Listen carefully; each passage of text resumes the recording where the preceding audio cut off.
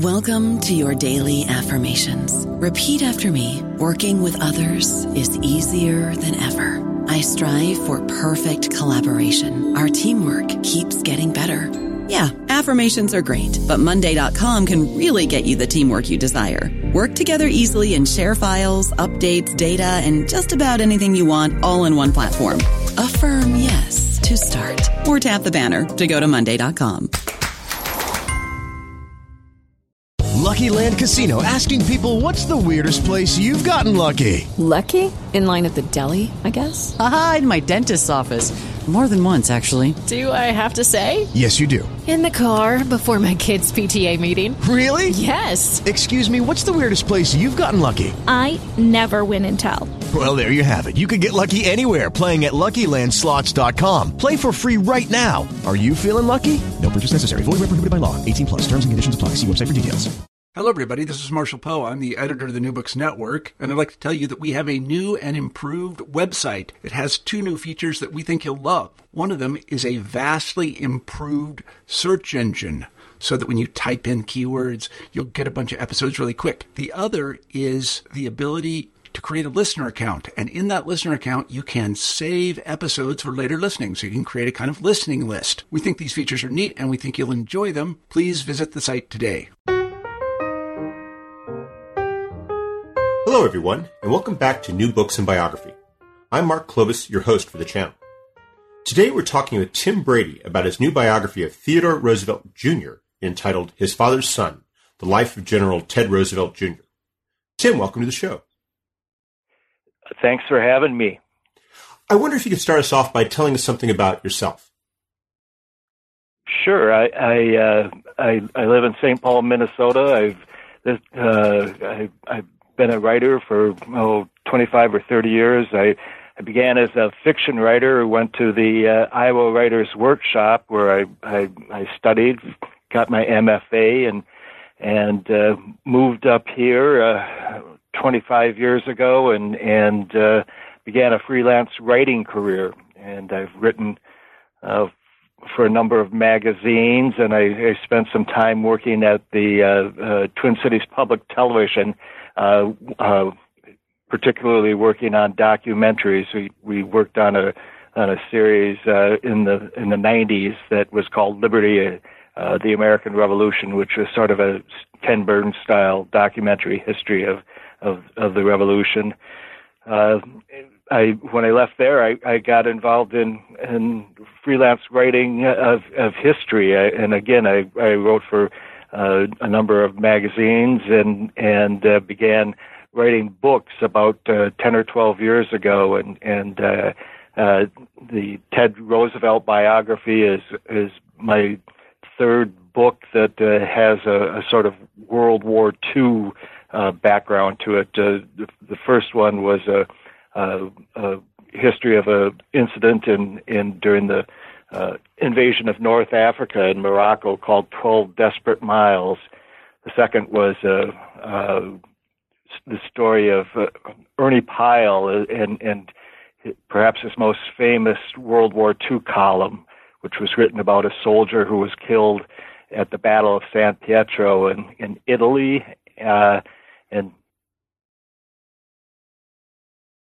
this one evolved out of the same sort of circumstances. My general interest in the war and looking for specific colorful characters and incidents that I could write about. Well, you make it very clear in your book that Ted Roosevelt is a very colorful character. In fact, you open it by describing him as a young boy in the Rough Rider camp in 1898 after his father's return from the Spanish-American War, and he's they're the process of wrapping up the unit. And you set him there as this young boy watching his father. You talk about the influences had upon him. And I wanted to start discussing the book by talking a bit about that. What sort of influence do you see Theodore Roosevelt having upon his son? Oh, his father, I think, was everything to the young Ted. I think that he admired him greatly, and there was a lot of hero worship involved. But his mother too was a strong influence, and both sort of guided young Ted into the life that he led. His father, again, was the heroic man, the guy that Ted saw from his father's office at that camp on Long Island after his heroics and at San Juan Hill. His mother was more of offered more of the Puritan background to him, but both influenced his decisions and his life and his sort of moral temperament. Mm-hmm. And that dynamic really stands out in terms of the patterns that you return to, and we'll be discussing those patterns in a bit. But I was also struck by another dynamic that you refer to throughout the book, which is the interaction between Ted Roosevelt and his siblings. And it was a family structure with which many people are familiar with, but you go into greater depth in terms of talking about his half-sister and his brothers and his sister. And I was wondering if you could speak a bit to that, his brothers and his sisters, and whom was he particularly close with, and how did some of those relationships play out, especially as children?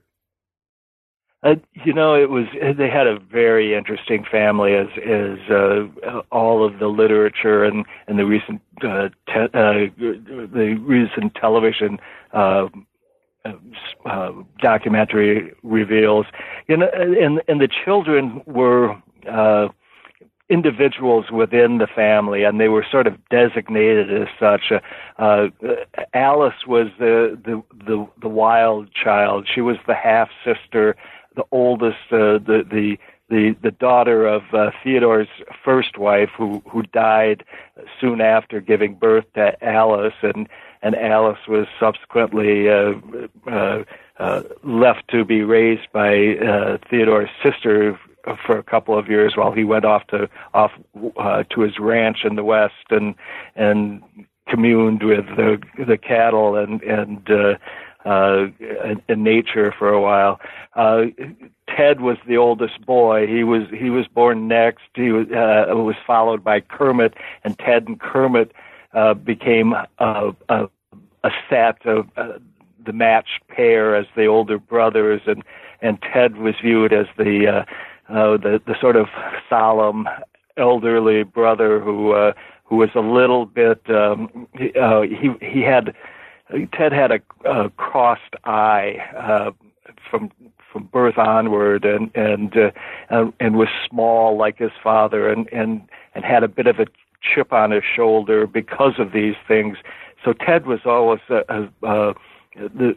he was both the son who was expected to follow closely in his father's footsteps, but also he was the sort of picked on boy, or he at least viewed himself that way.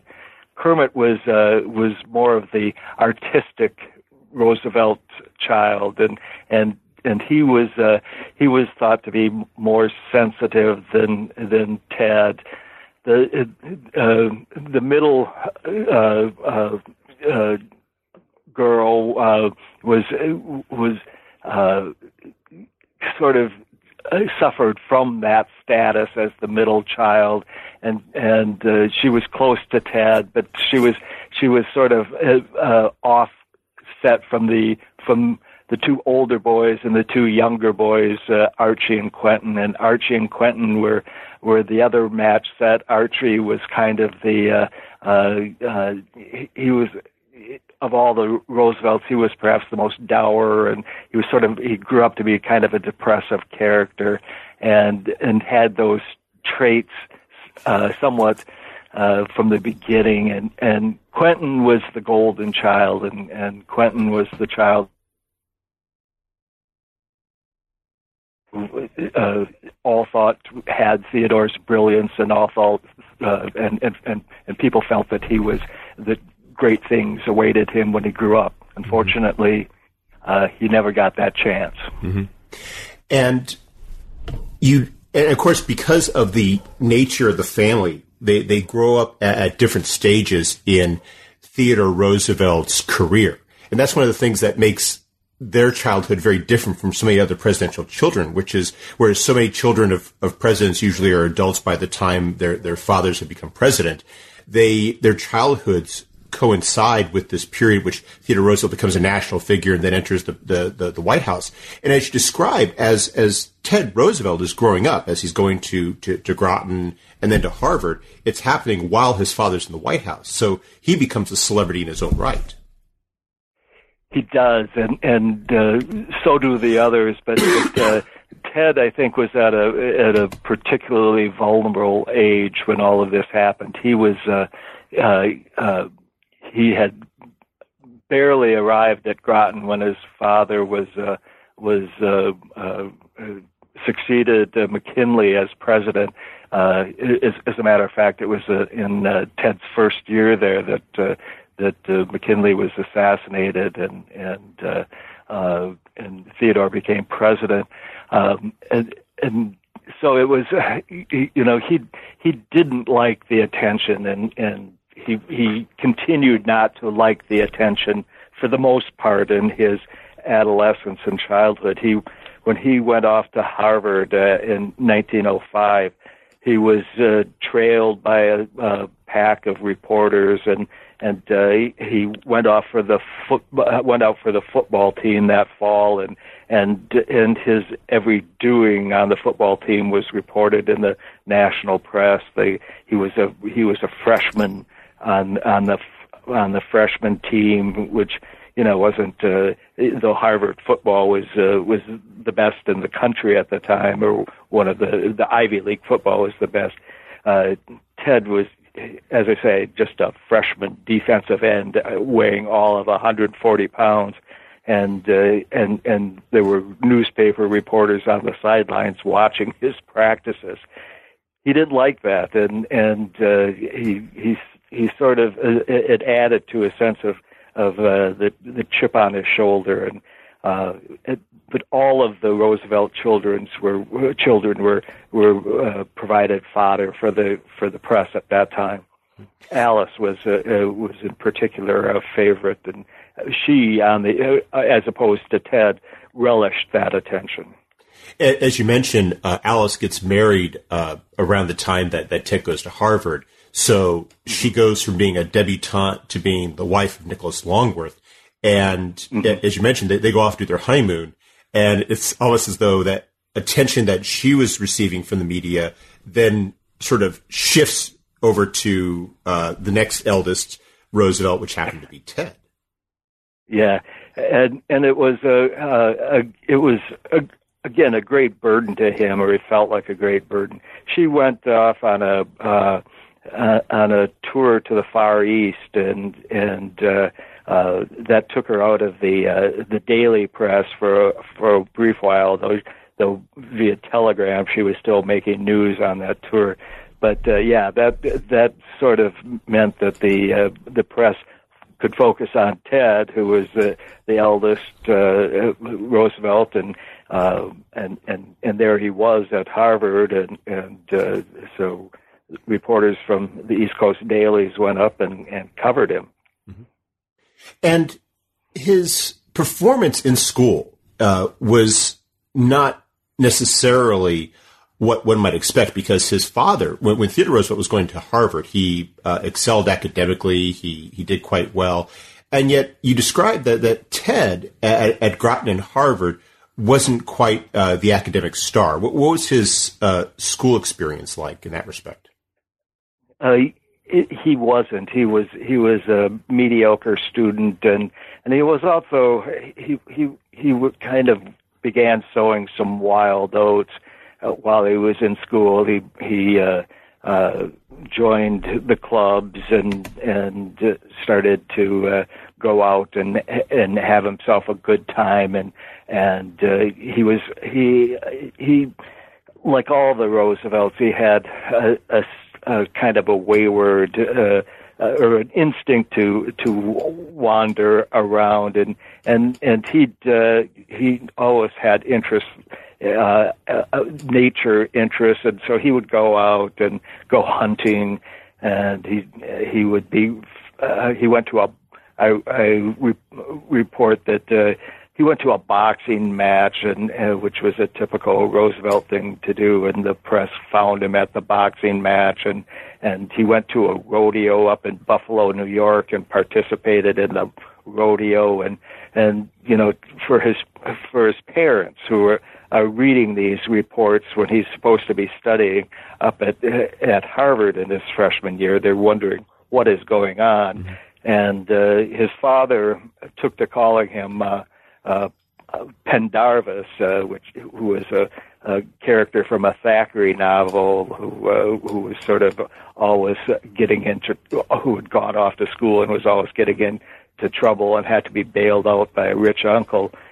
And he would write to Kermit, who was at Groton at this time and becoming a favorite correspondent of his father, about his son Ted and Ted's wayward ways, and so there was that interesting dynamic within the family too. Kermit became the confidant for Theodore in talking about Ted. Mm-hmm. And it wasn't, of course, just his father or his siblings that were commenting on him, but as you mentioned, he received a lot of commentary from his peers who viewed him as, the president's son. And there's you mentioned a nickname or two that he acquired at Groton and Harvard that was basically implying that he was the president's son and he didn't actually measure up to. Go ahead. He was nicknamed First Boy at Groton, and which was something that he hated, and he was always someone at that age quick to raise his dukes if he felt some umbrage at a slight, and that prompted yet another fight in his career. But he was he was a sensitive kid, and his response to this was usually he liked to wrestle, he liked to box, and his father was not averse to these things either, and he would sort of lecture Ted on the one hand about getting into trouble. On the other hand, he would write to Ted saying things like, I don't want you to pick fights, but I never want you to turn down a fight if it's necessary or you feel like you're defending principles. It's a bit of a mixed message there. A bit. Yeah. I also you suggest in the book that it's in a way it's almost at play with football, because when he's playing football at Harvard, you emphasize just how small he is relative to the other players, and how he compensates for that with this determination to really prove himself, and that's a dynamic that seems to be repeated throughout his career. On the one hand, he is the namesake of Theodore Roosevelt, who is this incredibly dynamic figure, the proponent of the strenuous life, and that comes with a set of expectations. And he, as you mentioned, he resents that, but at the same time, he doesn't seem to go in the opposite direction and reject that and become this laid back, dissolute figure, but instead he endeavors, as much as he might resent it, to live up to those standards. Yeah, and speaking of his football at Harvard, I read a chapter that's sort of devoted to one particular game that he played against Yale as a freshman. There was a famous photograph that evolved out of that game of him being helped to the sideline, battered and beaten. He's two teammates are propping him up he between the teammates and his arms draped over them, and he looks like he's gone 15 rounds with Jack Dempsey, but he's being dragged from the field, and that was his character. This was after a game in which he was out there playing defensive end and getting just pounded by Yale, which had a much better team, a much bigger team, but he continued to subject himself through this whole game to the pounding that he was taking until he was finally knocked out of the game. But just as you suggest, I thought that really suggested his character, and a character that would go on and on throughout his life. He was someone whose essential being to me was that figure, that guy who was willing to stand out there and take it for whatever the cause was, and the cause was usually related to his sense of who he was as a young man, as the son of Theodore Roosevelt. I remember this one letter you quote from that you cite when Theodore Roosevelt, when Ted's broken his nose again, and how he sort of shrugs it off by saying, well, it fixed the deviated septum for the previous time my nose had been broken. I like that too. Yeah, it was actually a letter to his mother, who, but I'm sure his father would have appreciated the sentiment. He had to assuage his mother some way about the fact that he'd yet again broken his nose. So. Another example of that I thought you describe in the book of his unwillingness to, in a sense, exploit his status as the son of Theodore Roosevelt is when he leaves Harvard. And I was wondering if you could speak to what he does after he sets out after he graduates from Harvard and he goes on. His first adult job was on the floor of a carpet factory in Connecticut, and he took this job because he understood through having it drummed into him by his parents that he had to shape up, and he decided to do that by just going in at essentially a minimum, what we would call a minimum wage job, working on the floor of a factory, a carpet factory in Connecticut. And there are some asterisks that have to be attached to this, because he did so and had his taking this position reported on by the New York papers. So it wasn't as if he was an anonymous laborer going to work at, and he, this was the last year of his father's presidency. So he was still very much in the news, as were all of the Roosevelts.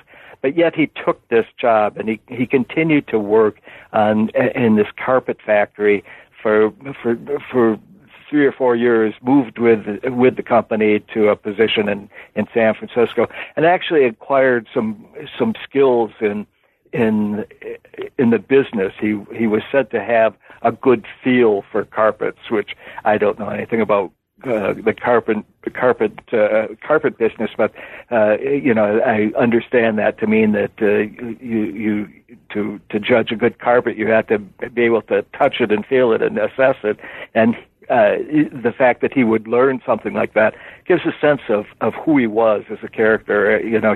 He was someone who was willing to learn, willing to slog through a position to grow as a person.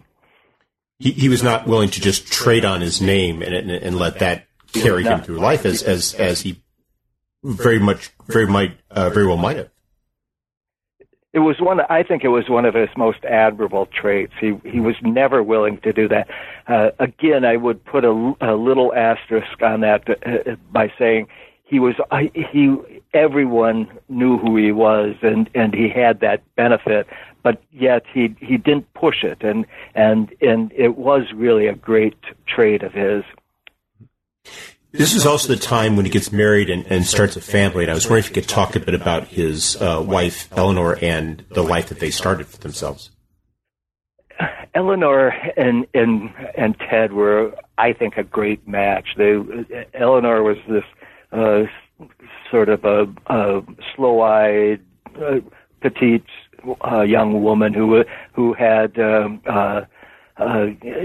sort of a tough family situation, and complicated family situation. Her mother and father were divorced, and divorced, remarried, and divorced again, and so but Eleanor had a sort of a tough spirit and was an independent woman. They met when he was working on this carpet factory, and her family came from Wall Street money. Her father was a Wall Street lawyer, who, by the way, Theodore really disliked, she had been raised in Europe primarily, going from one well-heeled family member to the next with her mother. Came back to New York and went to finishing school, met Theodore. They married, moved to San Francisco for 2 or 3 years, and then came back to New York when Ted took a job with a Wall Street firm and became a bondsman on Wall Street. And yet, as you explained, that is not initially what he wanted to go into, because when he's preparing to leave Harvard, he talks to his father about going into the military, and his father dissuades him. And so when he goes back to New York and he begins working on Wall Street, you describe how he also begins to get involved in the preparedness campaign. I was wondering if you could set the context a bit about what was happening during that period and Ted Roosevelt's entry into military life. During the beginning of World War I, Theodore became a quick and strong proponent for U.S. entry into the war, and Ted followed suit. And part of that impetus for Ted, anyway, entailed going off to a camp in upstate New York, where he began training for military service as an officer. These were camps that were were actually organized by a number of young college men, Harvard grads, as well as Leonard Wood, who was Theodore's co-commanding officer during the Spanish-American War of the Rough Riders. The idea was that they would college students or college men and Wall Street types would serve as an officer corps in the same way that the Rough Riders combined the Ivy League types with rough and tough Westerners to form a very democratic military corps. This and again, this is all prior to the U.S. entry into the war. It was the camps were established by and for people who were generally advocating for entry into the war and wanted to be prepared. They were Theodore and this company of men were terribly concerned that when the U.S. entered World War I, it would be unprepared, and they wanted to have a corps of young men ready and able to enter into the U.S. military to help lead the efforts in France. And this is one of the reasons why when the United States goes to war in April of 1917, Ted Roosevelt Jr. is able to be among the first contingent of soldiers who is sent to France from the United States. Yes, Ted had reached a role of leadership within this upstate New York camp, and entered into the war, World War I, at the level of an officer, and he was a major at the start of the war because of his work training in these camps, and he quickly he was assigned to the First Division, which would become a famous division both in First U.S. Army Infantry Division, both in World War I and World War II, and he was one of the first to get to France. He was one of the first on the front lines. He was always very proud of his association with that First Division. Mm-hmm. And yet, even though he's going there and he is assuming a lot of the same challenges and sufferings that his men are, you also describe how he skirts the rules in a bit, and his wife skirts the rules. She goes over there just before a ban is placed upon wives going to France, and how they set up sort of a Roosevelt camp in Paris itself. Yeah, and Eleanor arrived almost simultaneous to Ted in 1917. And Eleanor had one of the places that she had lived as a young girl, or passed through with her mother, was with an aunt's house in Paris, not far from the Champs-Élysées, and she took up residence there and established.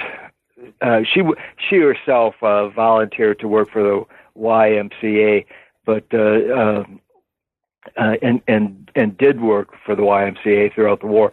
But at the same time, this house became sort of a way station for the many Roosevelts who served in World War I, and when they passed through Paris, they could stop there for some R&R. And among those Roosevelts, of course, were all three of Ted's brothers. Yes. Quentin and Archie and Kermit all passed through, as did Ted. All four boys were proud members of the U.S. Army, and actually Kermit began service with the British forces in the Middle East, but he wound up back in Europe, serving in the army in France. Was there any sense, perhaps, of competition between them? Oh yeah, they and the war brought it out too. They were so eager, and this involves again the upbringing that they had, and their sense of duty, and their need to serve the army. They had sort of a sense that in a way for the Roosevelt boys and for the Roosevelt families, the more dangerous the service, the higher the reward for them with their father. Theodore used the term blooded quite frequently, which by which he meant actually literally wounded. And when Archie, who was the first to be blooded, was held up by Theodore as an example of what the others ought to pursue. Now I say that there was no deep perversity in this. What he meant was that it was and because Archie's wound turned out to be much more grisly than any of them thought, but initially, but they were. It just meant there was a great deal of pride in their service, and to show that service, they had to be at the front lines was the greatest service that they could have. I thought that came across really well with one anecdote you mentioned. I think it was between Ted and Archie, where Ted was trying to get his younger brother to serve in a safer position, not necessarily out of any sort of desire to outshine him, but because he was genuinely concerned for his brother, and how Archie effectively kiboshed that by saying, well, I'll serve behind the lines if you serve behind the lines. And as you described, that pretty much ended any discussion of that happening right there. Right. And Quentin suffered from this because with the ultimate price. And I don't want to assign blame to any particular Roosevelt in this, but Quentin was terribly concerned through his first months of the war that he was not getting out into the combat the way the other brothers were. Quentin was a part of the fledgling Air Corps. The Air Corps was sort of stranded without any American-made planes. They couldn't get French planes to practice fly, and they subsequently couldn't get up in the air. So Quentin was grounded through from his arrival in France all the way into the middle of 1918, and his other brothers, Archie in particular, were pushing him to get out there and get up in the air. And Quentin would say, I'm not being a shirker. I'm trying to do this, but there's just no way we can get up in the air to practice. And he felt bad because Ted and Archie, who were serving in the same unit in the war, were the first to be on the front lines for in the U.S. Army in the infantry. He was he couldn't get up in the air because he didn't have an opportunity. Of course, when he finally got up in the air, he was about 10 days into his flying service when he was shot down and killed in France. What was Ted's combat experience like? Did he just see a little bit of combat, or was he pretty much in the thick of it throughout the remainder of the war? He was in the thick of it for the first few months of the war, and then in the last month and a half of the war. He was in the first action of the U.S. Army in the war, and he served at a battle called at Soissons, which was a terrifically fierce struggle, and Ted was wounded there, shot through the knee, and kind of a through and through that left him debilitated and out of service for a couple of months. But then he returned to the service at the end of the war and was there through Armistice Day. He was in the thick of things through most of 1918. The impact of the war upon him, I thought, was best demonstrated by what he does right after the war with his involvement in the American Legion. I was wondering if you could speak to that, because it's something that doesn't often get as much attention in terms of talking about the Roosevelts, but how integral he was to the creation of the American Legion and the ideas behind it, which, as you explained, were in many ways very Rooseveltian ideas. Indeed, he was there at the founding of the Legion, and in fact, I don't think it's too much to say that he was the prime mover behind the creation of the American Legion, in part because of his name and who he was, but also he truly believed in its goals. The Legion was begun really by veterans in France just a couple of months after the war. The general feeling was that they had gone to war and their service ended relatively quickly, and they were left waiting in Europe to go home, and there was this longing for something more. I'm speaking for more camaraderie, a greater sense that they had accomplished something, a greater sense that they had fought this fight for a reason, and they thought that if they continued the associations that they'd made in Europe back home, they could continue to affect life in the United States through their camaraderie and unity. And so Ted came home and after initial organizational meetings in Paris, and they continued organizing in the U.S. and the spring of 1919, there was a big meeting in St. Louis at which Ted was the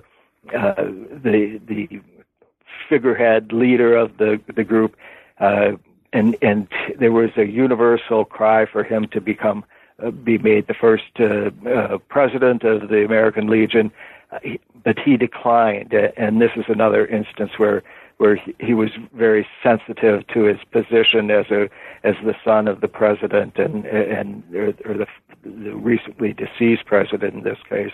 And he didn't want to take advantage. He truly didn't want to take advantage of that. He thought people would consider it a political ploy, him forming his own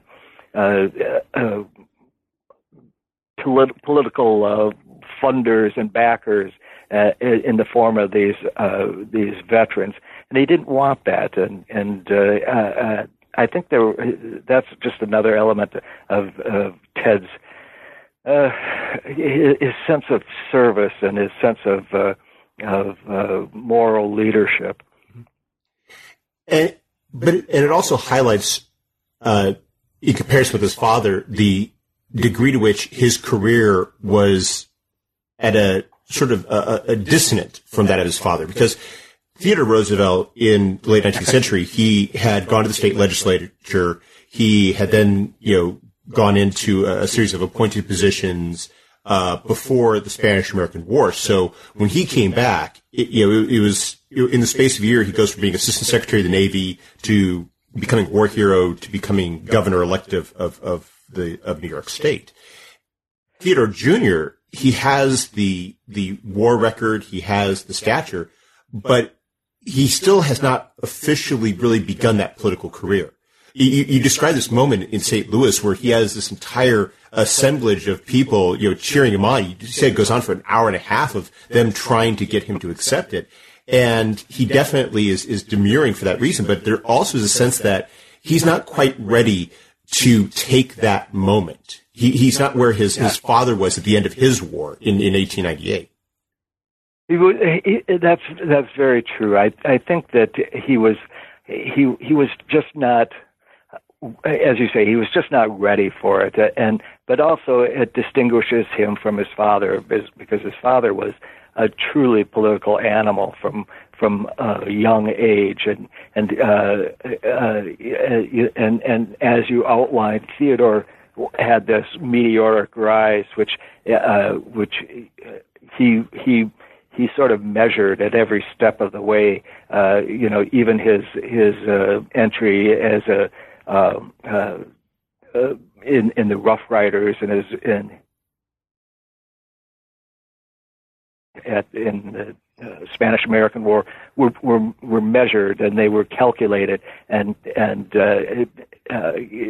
every everything he did from Assistant Secretary of Navy to the governorship to the vice presidency and then the chance of becoming president was something that in a way he calculated and he accepted and took advantage of.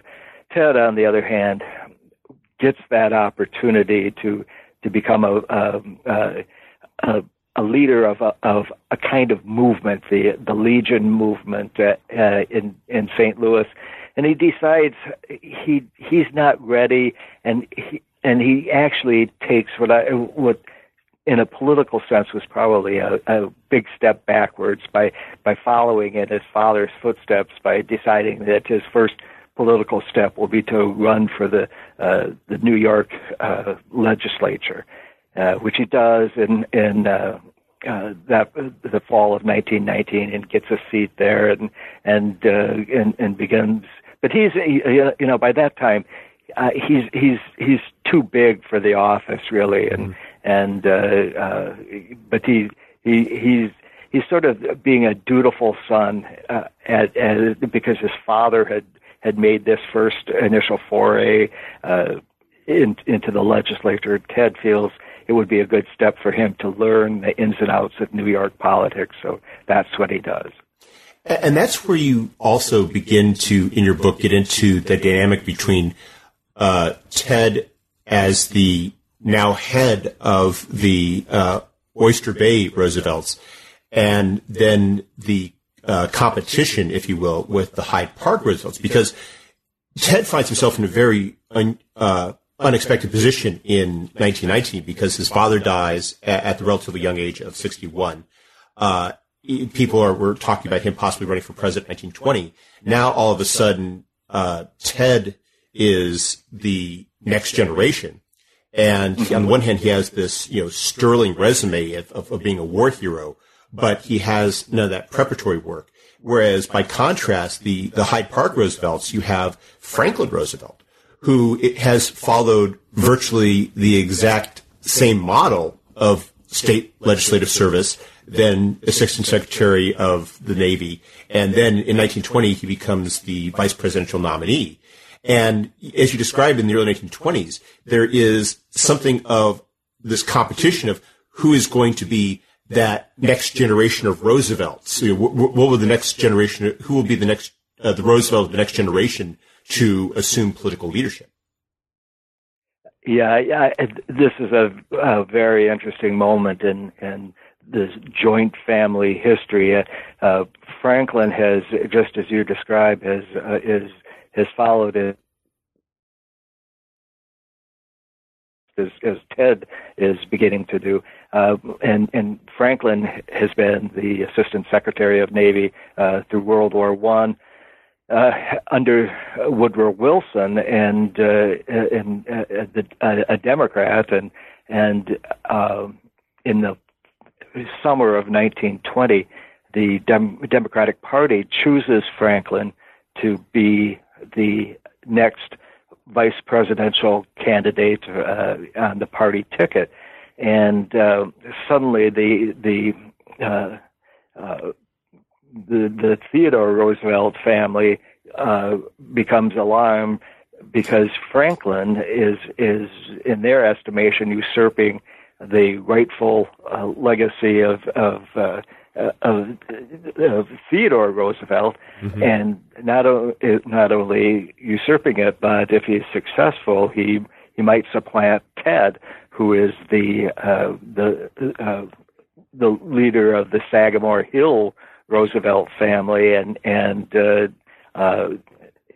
Ted is, as we said, Ted is not quite ready to assume that position. So what to do?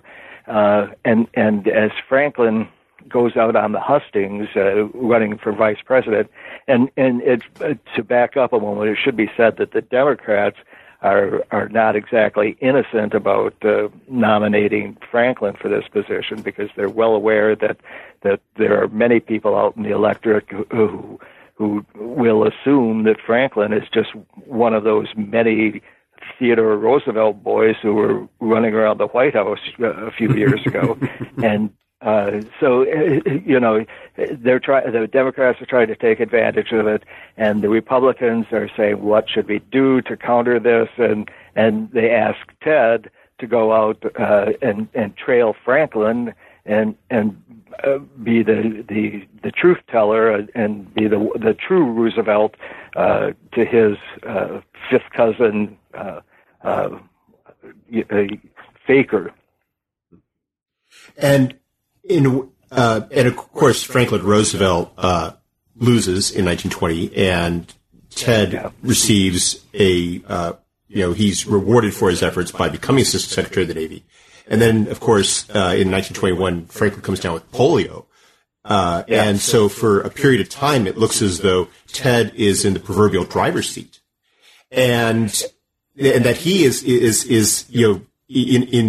well on his way to the White House. But then you describe what happens in 1923 and 1924, which really seems to throw a wrench in the plans.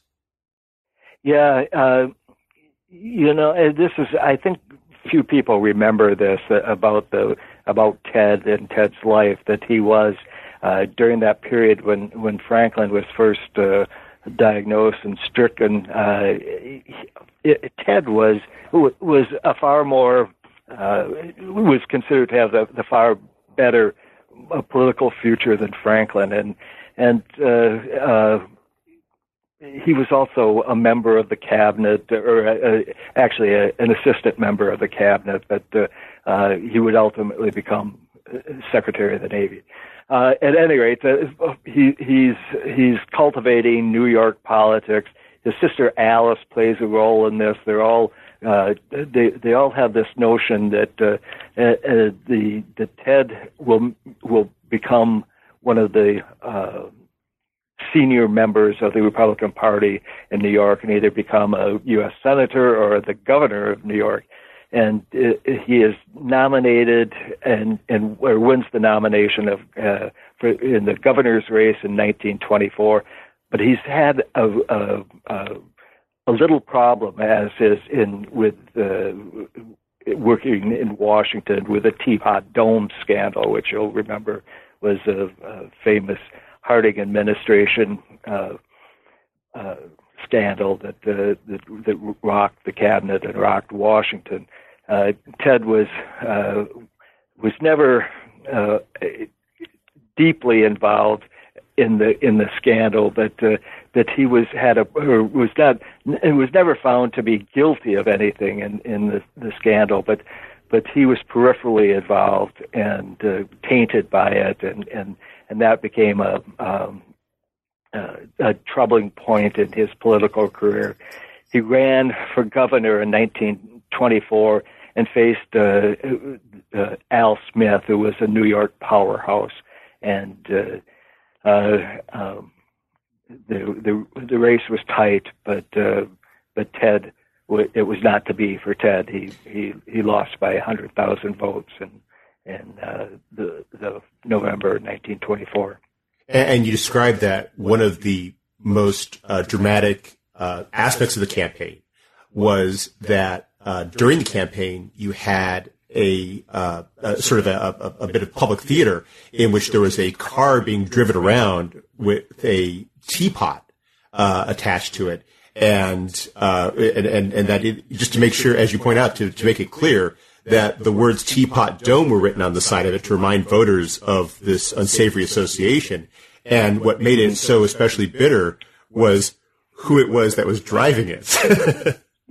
It was bitter and surprising. It'll be surprising for many people. Eleanor, Franklin's wife, same name as Ted's spouse, by the way. And a more direct relation to Ted than Franklin was. Oh yes, I should say that. She was Ted's first cousin, the daughter of Eliot, Theodore's dissolute brother, who had died as a relatively young man and left Eleanor orphaned.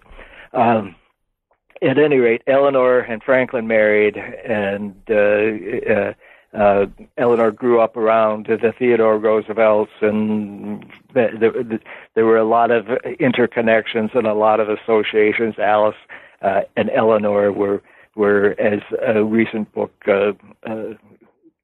title called them, hissing cousins, and so Eleanor was always around the family. But by 1924, with her husband spending most of his time now in Florida trying to rehabilitate his crippled legs, Eleanor became much more involved in political circles in New York and trying to keep her husband's hand in things. And one of the things that she opted to do was strongly support Al Smith in the 1924 election. She did this by decorating a car, and just as Ted had followed Franklin around in 1920, Eleanor followed Ted around New York and as her own truth squad, tried to with this paper mache teapot dome on top of the car, followed Ted around the state and tried to set people straight about his politics and his association with the Harding administration scandals.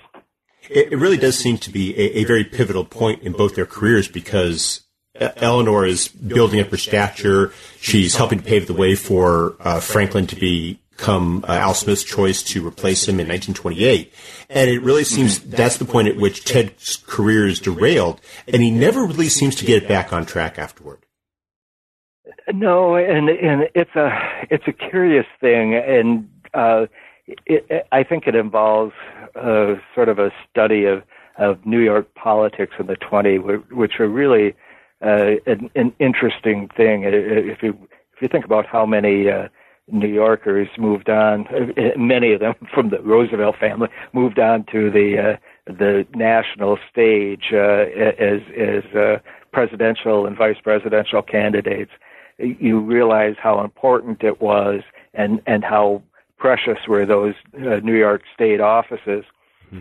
Ted decided after 1924 to take up another aspect of his Roosevelt character that he probably also acquired from his father. He decided to go off with Kermit on a pair of lengthy adventures that were kind of combination hunting trips, explorations in Asia. And so in 1925, he began planning a trip under the auspices of the Field Museum out of Chicago to go to the Himalayas to hunt for, they were called Ovis poli, which is a bighorn sheep that were first spotted by Marco Polo back in the 13th century,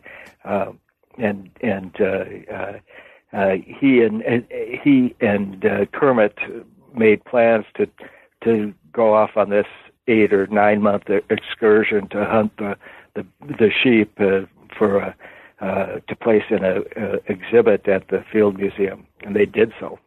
Mm-hmm. And then they go back and they hunt a panda bear, and he makes it back in time to campaign in 1928. And while he is rewarded with positions in the Hoover administration, they're not quite the positions that he was hoping that he'd get, commensurate with his name and the service that he'd been providing.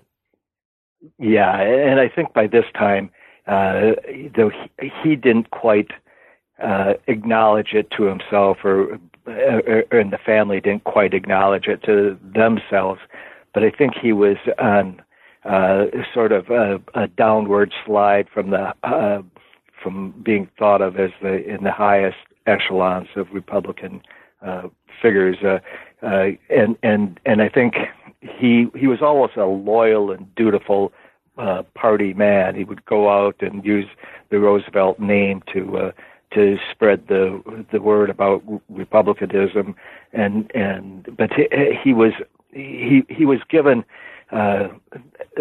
he was given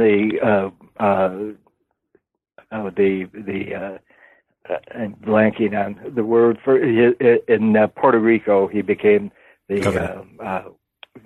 governor of Puerto Rico, but it was Puerto Rico was not the highest office that in the diplomatic corps that he might have achieved, and he did once again.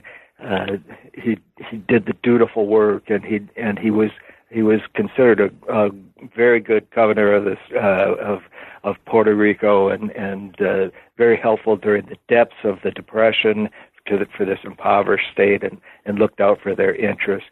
But it was not quite what he wanted, and again, his sister Alice was there to point out that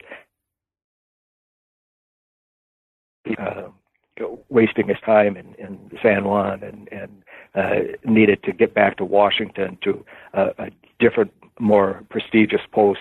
And ultimately he did. He got the Philippines were a far more prestigious post in the diplomatic corps, and he got that as his next position but it coincided with the 1932 presidential election, in which Franklin once again appeared in his life. Mm-hmm. And at that point, given the Great Depression and the damage it does to the Republican Party, his political career is effectively at an end. And he's not even 50 years old. He experienced his entire rise and fall in politics before he even reaches a point at which some people just begin their political career. There's really something a little bit sad about it, because I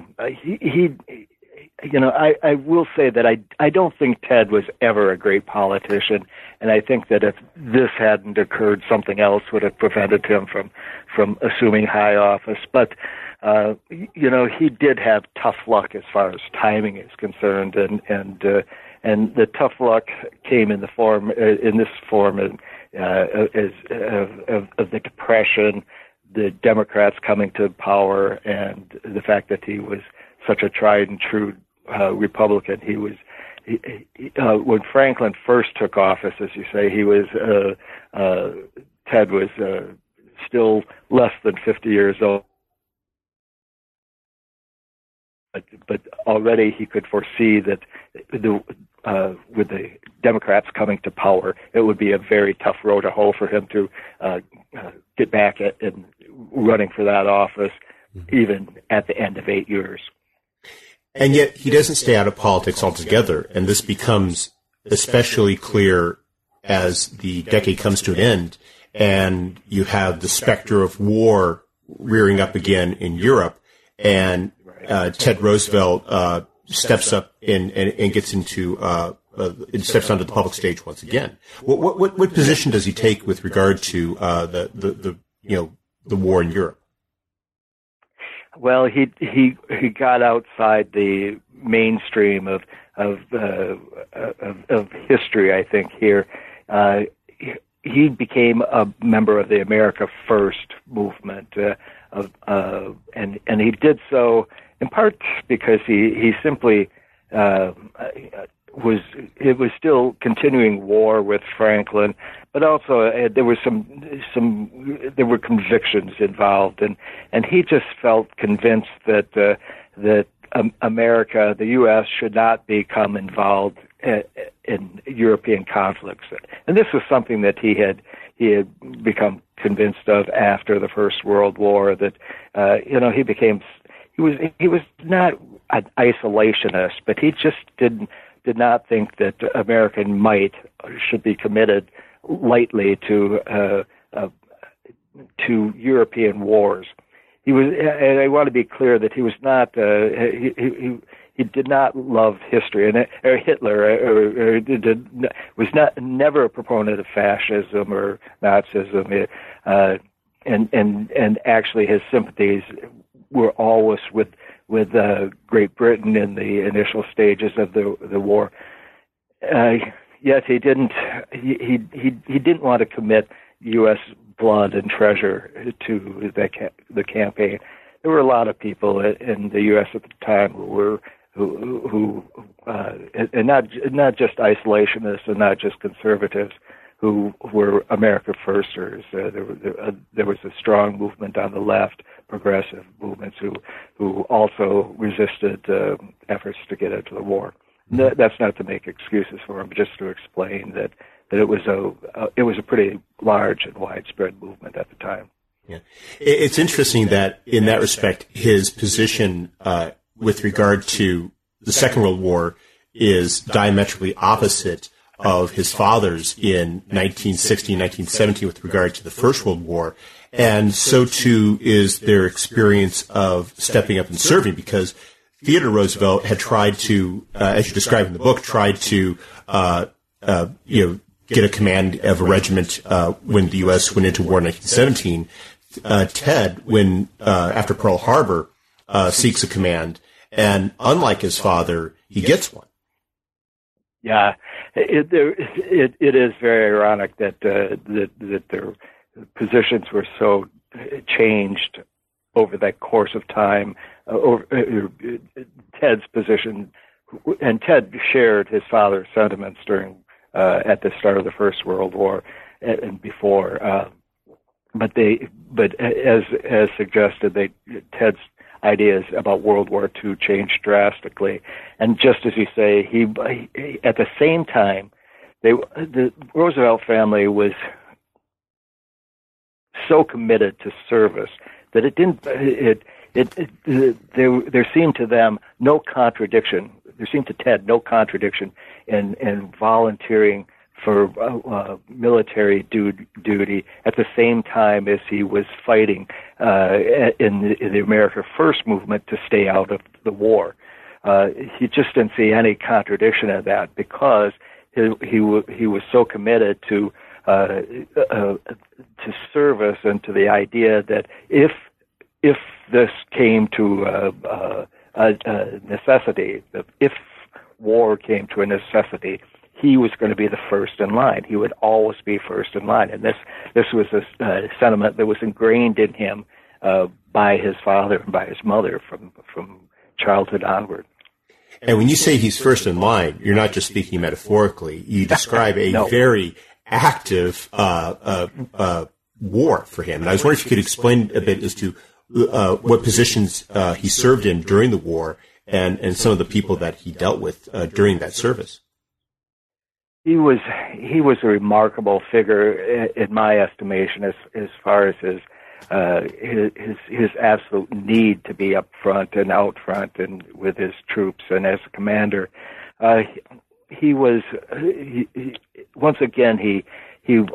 placed by an old friend, George Marshall, who had moved from being an acquaintance during the First World War to the U.S. Army in the Second World War. Marshall appointed him as assistant divisional commander assistant commander to the First Division, and Ted was assigned to all of the major campaigns at one time or another, working with the First Division. The commander of the First Division was a man named Terry Allen, a very colorful character, and they were in Operation Torch, which was the invasion of North Africa, and served throughout the North African campaign. Ted was at the front lines in Sicily. It was part of the amphibious invasion of Sicily in the summer of 1943. He served in Italy in the fall of 1943, and in all of these services, he was in numerous battles.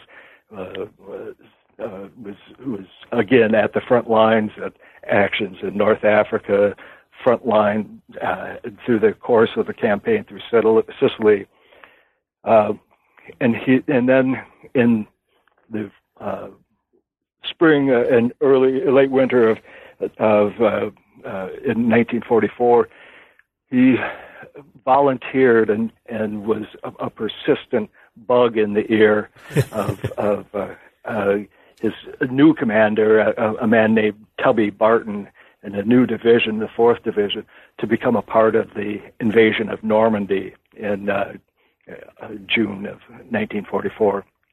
He famously becomes the only American general to land at Normandy on the first day of battle, and you describe this very dramatic scene that's been fictionalized and is to a degree controversial as to who said what at that moment. But this famous moment where he's landing at Utah Beach and he discovers that things didn't exactly go according to plan. Yeah, a 56-year-old gimpy general, canes his way. He's carrying a cane to help assist him out of the landing craft at Utah Beach, and he spends much of the morning going back and forth directing troops on the sands of Utah Beach. But as he gets out of the craft initially, he and his compatriots discover that they have landed in the wrong spot on the beach. And Ted and the commanders of the other commanders at the beach gather to determine what to do, and they're hovering behind a tank just off the beach and looking at maps, looking for the causeways that are going to lead them off the beach. And one of them, and Ted is always given credit, but it may be because he was just the most distinguished figure there, said, well, whatever the case, the war begins here. Mm-hmm. And they proceed from there. The gimpiness you... Very famous. Yeah, it was. I first encountered it when I saw it on The Longest Day when Henry Fonda played Ted Roosevelt, and he just has him sort of, throwing it as an offhand, casual comment. Yeah. Henry Fonda, by the way, not an exact replica of Ted Roosevelt. You have a picture in your book, which I thought was very striking, which is you have Ted Roosevelt standing next to George Patton, under whom he also served. And you have George Patton, who's towering over this very diminutive Ted Roosevelt. I love that picture, yeah. You mentioned the gimpiness, though, and that really gets to what happens at the very end, which is that by this point, as you described, Ted is not in the best of health, and it's not just the gimpiness caused by his old war wound from World War I, but he's suffering from quite a few other maladies as well. He has heart disease. It's undiagnosed heart disease, but he has it, and he has, just prior to arriving at England in preparation for the invasion of Normandy, he's hospitalized with a serious case of pneumonia that keeps him in the hospital for a full 3 weeks prior to going on to England. The pneumonia strikes him as he's en route from Italy to England. He also begins to have some chest pains, and these he confided to his son, another Quentin, who was served with Ted throughout North Africa and into England. Just on the eve of his death, Quentin wrote about it to his mother after Ted's death. And Ted, I think I've gotten ahead of myself here. Ted, subsequent to the invasion of in Normandy, continues to serve for a month afterwards in Normandy before succumbing to a heart attack and dying. Yeah. He had just received command of his own division, and then he has this heart attack, and he dies at the age of 56. So, yep. We've been taking up a good deal of your time, but I was wondering if you could tell us before you go what it is you're working on now. I am searching for a I had thought for a time that I would switch from World War II histories to a Civil War story, but I'm finding myself steering back once again to World War II. But I really haven't nailed a subject down yet. Well, I hope. I had thought, but never mind. Go ahead. No, I was going to say. I was just going to say. I hope that inspiration strikes you soon. I hope it does as well. Well, Tim Brady, thank you very much for taking some time out of your schedule to speak with us today. I hope you have a wonderful day. Thank you very much. It's been a pleasure.